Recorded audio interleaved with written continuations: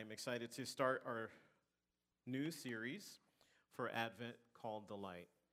We're going to be looking at the beginning part of John's Gospel as he talks about Jesus. So you can open up to John chapter 1, and I will pray. Father, thank you for your word and the blessing of Advent.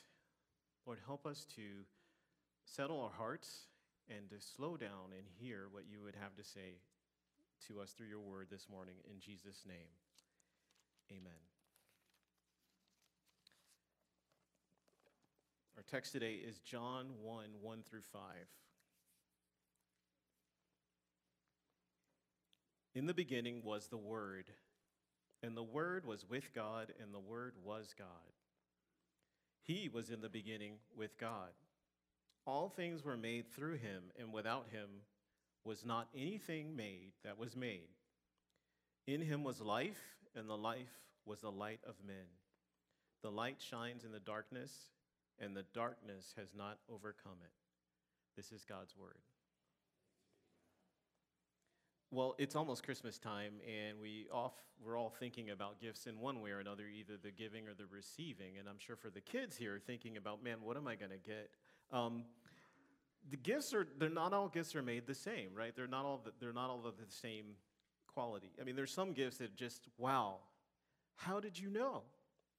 But then there are some gifts that are like, what is that? I remember as a kid as kids are pretty tuned in. You know all the new toys that are coming out. I remember getting this one set of toy. I didn't know what it was. And it was actually kind of creepy because it was these fuzzy spiders and you could like put your hand in it. And I was like, I don't really want to play with that. That's weird. Gifts can tell us about the thoughtfulness or the awareness of the one who gives us a gift. And as we enter into this Advent season, it's in thinking about who Jesus is that we can more appreciate the giver, the Father giving the Son to us. The title of today's message is The Call to Worship, because I really believe that's what John is inviting us into here in the opening of his gospel. He's inviting us to worship. And there are 3 points that I want to look at. Number 1, the wonder of Jesus. Number 2, the Word is Jesus. And number 3, the light of Jesus. The wonder of Jesus, the Word is Jesus, the light of Jesus. The wonder. As Andy was mentioning earlier, there's so much stress involved in this season. I mean, there's figuring out, who do I need to give gifts for, or what parties am I going to? How am I going to finance all of that, stay in the budget, what have you? There's the grieving of lost loved ones, as we approach the holidays and recognizing there's that someone or someones that won't be at the table. We sit here in the sort of the middle of the bookends between Black Friday and Cyber Monday and wondering, did I get a good deal? Did I miss a good deal, right? Should I have bought it? Or should I have not bought that, or whatever the case might be. But in the busyness of it all, of teaching classes and going to school and going to work and visiting relatives and all of that, when do we ever just stop and wonder at the beauty of Advent? Advent is the coming of our Lord. In fact, we could say there are 2 Advents, the coming of Christ 2,000 years ago, and when he will return. John is offering us in this opening of his gospel a chance to wonder at Jesus. We have a capacity to wonder. I mean, if you've been following, if you're a sports fan, following, let's say, the World Cup, the wonder of how beautifully some of those athletes played the game, of Messi or Neymar or Mbappe. Just when you see them perform, you're just like, how do they do that? Or whether it's music or the arts or when we go on vacation and you go somewhere where the wonder of the food that you're eating or the sights that you're seeing, we have the capacity for wonder. Yet in this tech-driven, information-overloaded world that we live in, most of what we're doing is it's so quick. It's so transactional, right? It's, for information, if you need it, I mean, in our case, whether it's to fix the headlights on my car or to put trim in our bathroom to try to put things back together, right? I don't have to go to school for that. I don't have to enter into a relationship and be an apprentice. I just go to YouTube. It's completely transactional. I don't even know who the person is that's telling me what I need to know. I don't even check their credentials. Do they know what they're talking about? I just get the info and I go on my way, and then I do exactly what they say. It's completely transactional. It's completely consumer-oriented. But Advent provides for us Jesus, the Word in the beginning, the Word being with God. It provides for us something that's completely countercultural. It cuts against this transactional view of information and experience, and it draws us into wonder. It gives us truths, Advent does, Christianity does. It gives us truths that they're not immediately consumable. Are you ever watching something on TV, like, oh, what song is that? Oh, let me figure out what that song is, or why is this player, what makes this player so good? Who does he play for on his club team or whatever? How much money does that athlete make? Or just random facts. We just quickly can, plug in information and get results. But we have a faith that says it gives us information you can't just consume and spit out or download and move on. It gives us something that we have to sit with.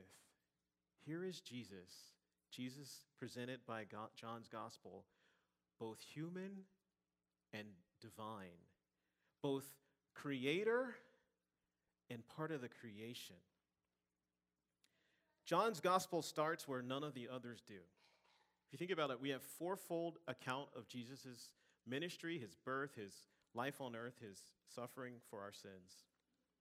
Mark says that the gospel starts in the Old Testament. He quotes Isaiah and Micah. Matthew starts with the genealogy of Jesus and goes all the way back to Abraham and says the gospel starts here. Luke gives us the birth account, but when you get to the genealogy, it goes all the way back to Adam and says the gospel starts here.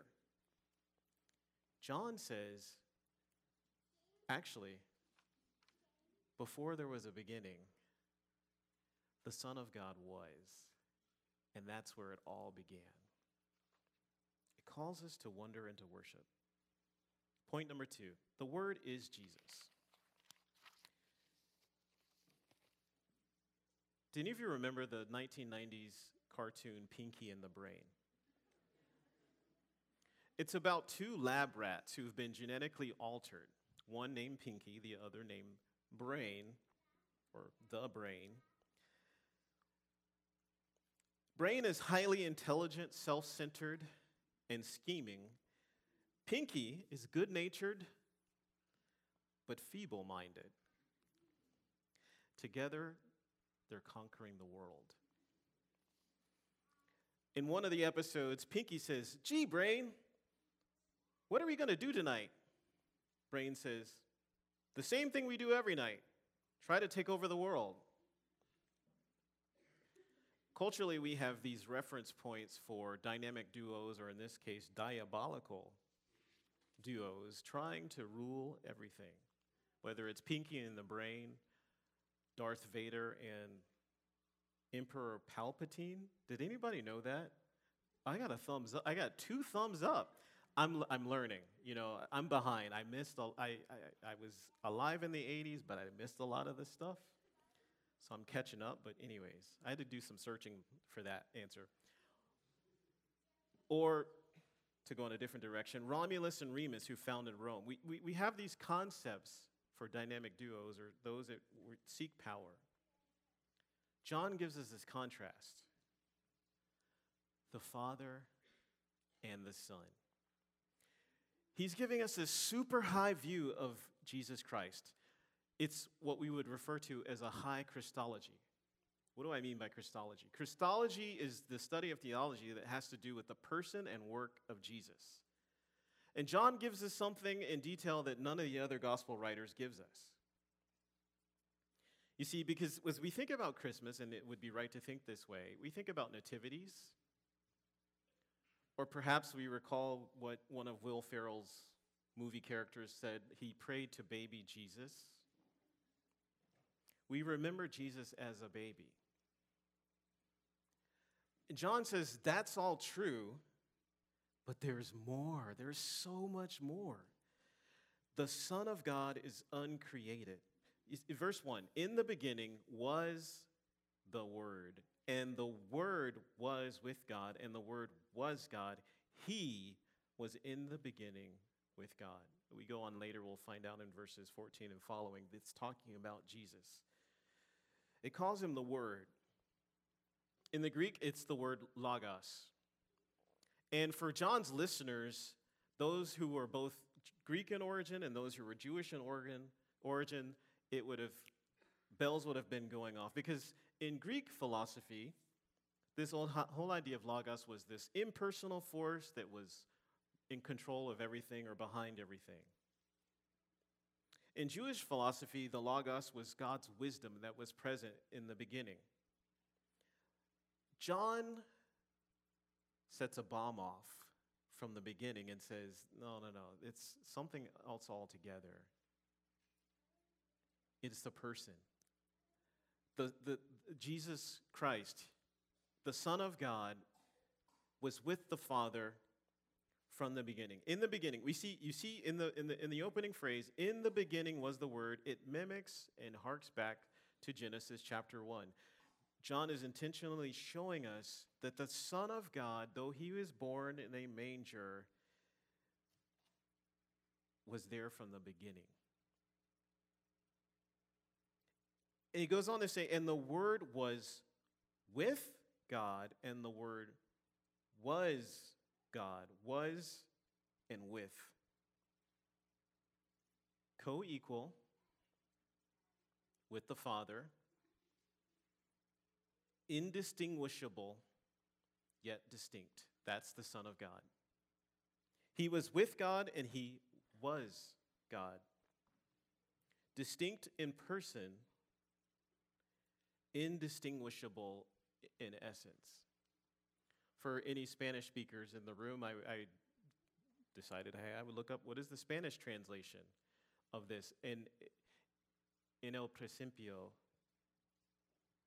existía el verbo. Existía, existed. In other words, when the beginning happened, he was already in existence. Was and with. We piece together the theology of the Trinity, not one person, but not three gods.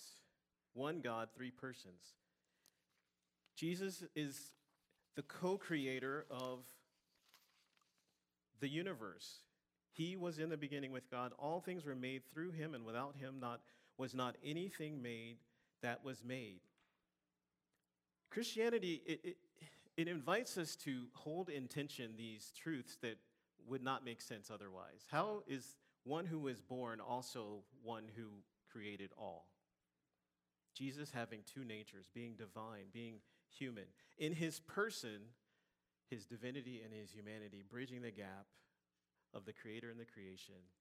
His person tells us about his mission to be the great redeemer, the great mediator.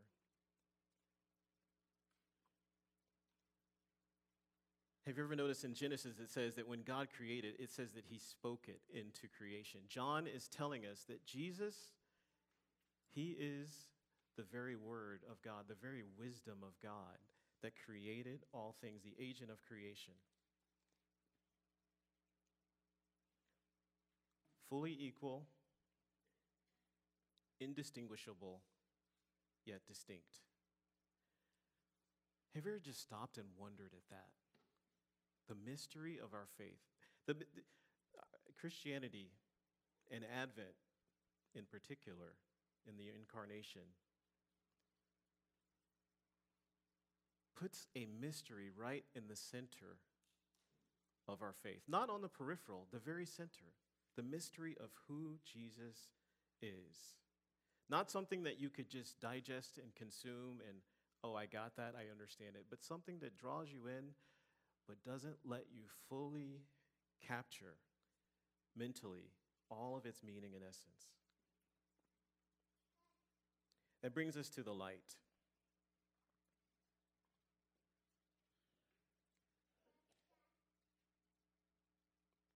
In the natural world, light is a key element for life to exist. I mean, if you think about the plants, photosynthesis, that's the process whereby plants, through sunlight and through carbon dioxide and water, are able to create oxygen and energy. So we could say that because the sun exists, we can breathe. We have oxygen. Plants and what they're doing produce the oxygen for us to breathe. Light gives us life. Verses 4 and 5, Jesus, it said of him, in him was life, and the life was the light of men. The light shines in the darkness, and the darkness has not overcome it.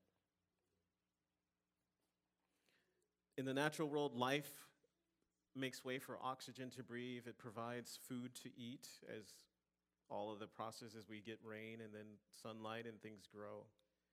It provides ability to see. Jesus is the life, and his light is the light of humanity. How does that work? What does that mean? Well, in creation, we're holding in tension creation and redemption. In creation, Jesus is the light of men in that when you think about the breath of life that made humanity come alive, John is saying Jesus is the life force behind that. The Son of God is the life force behind that. Yet when we come to redemption, the process, what do I mean by redemption? The process of renewing creation corrupted by sin, by God purchasing his people through the blood of his own Son, Jesus. He gives us the life of salvation. It says that the darkness has not overcome it. What does that mean? Well, in creation, the darkness didn't overcome the light. It's really amazing. So I take special appreciation the fact that at night I can go out and see stars. Because for 16 years I could see nothing living in New York City. Barely saw the moon, actually, because the buildings. But anyways, it's amazing how thousands, whatever, millions, light years away, we get images in the sky every night. How powerful light is in the midst of darkness. But John is also saying that the enemy, the kingdom of darkness and the darkness of the hearts of men didn't overcome or fully comprehend the light that came. And so, as C.S. Lewis says, I believe in Christianity as I believe that the sun has risen, not only because I see it, but because by it I see everything else. I believe in this. I believe in Christianity as I believe that the sun has risen, not only because I see it, but because by it I see everything else. He could have just as easily said this about Jesus. By him, by Jesus, the light of men, you can see everything else. He is the light. By him I see and you see.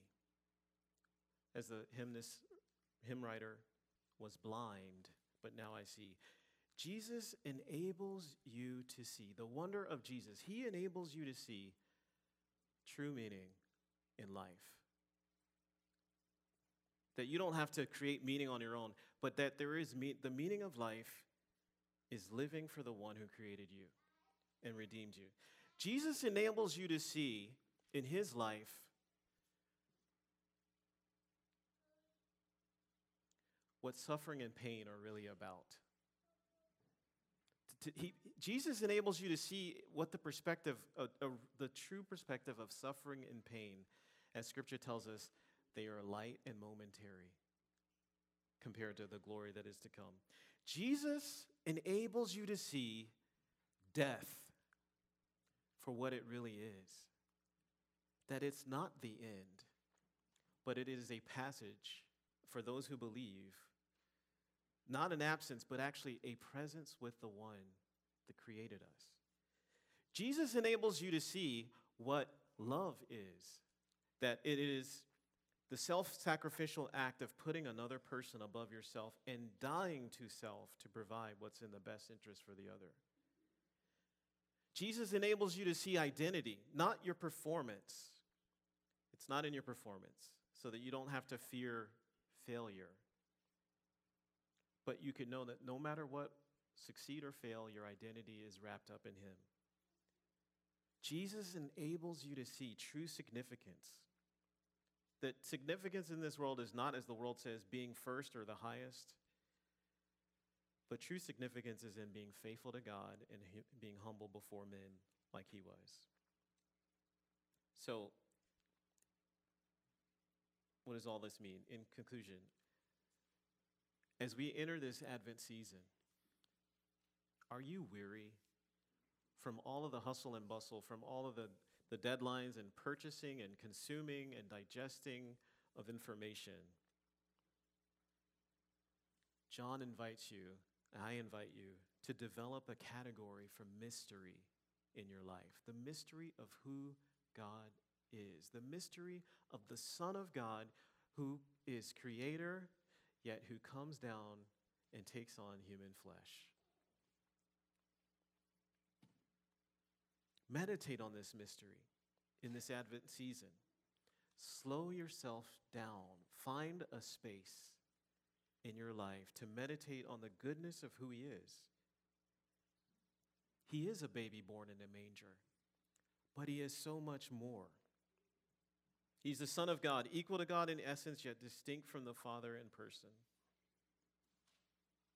Spend this Advent season building up wonder that you, like the shepherds and the wise men, might come to worship him.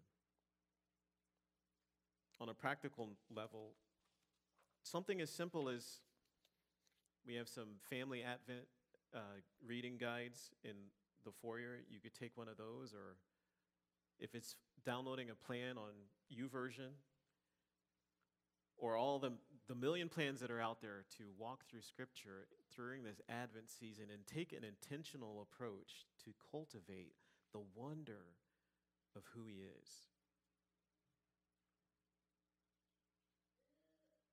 There's an invitation, there's a promise. The promise is, as you seek him, be confident in him and encouraged that his light will penetrate the darkness, even in your own heart, such that through him, in this season of Advent, you will be able to see because of his light. Let's pray. Father, thank you for sending the light. Lord, in reading your word and thinking about your word, you give us answers to questions that we didn't realize we needed to be asking, that ultimately we need to be able to see. Our deepest need is to see who you are, and to allow the Son of God to illuminate our hearts. May we allow the light of Jesus Christ to permeate us, even as we go through the busyness and sometimes the drudgery of what the season offers for us. May we be refreshed by your word. In Jesus' name, amen.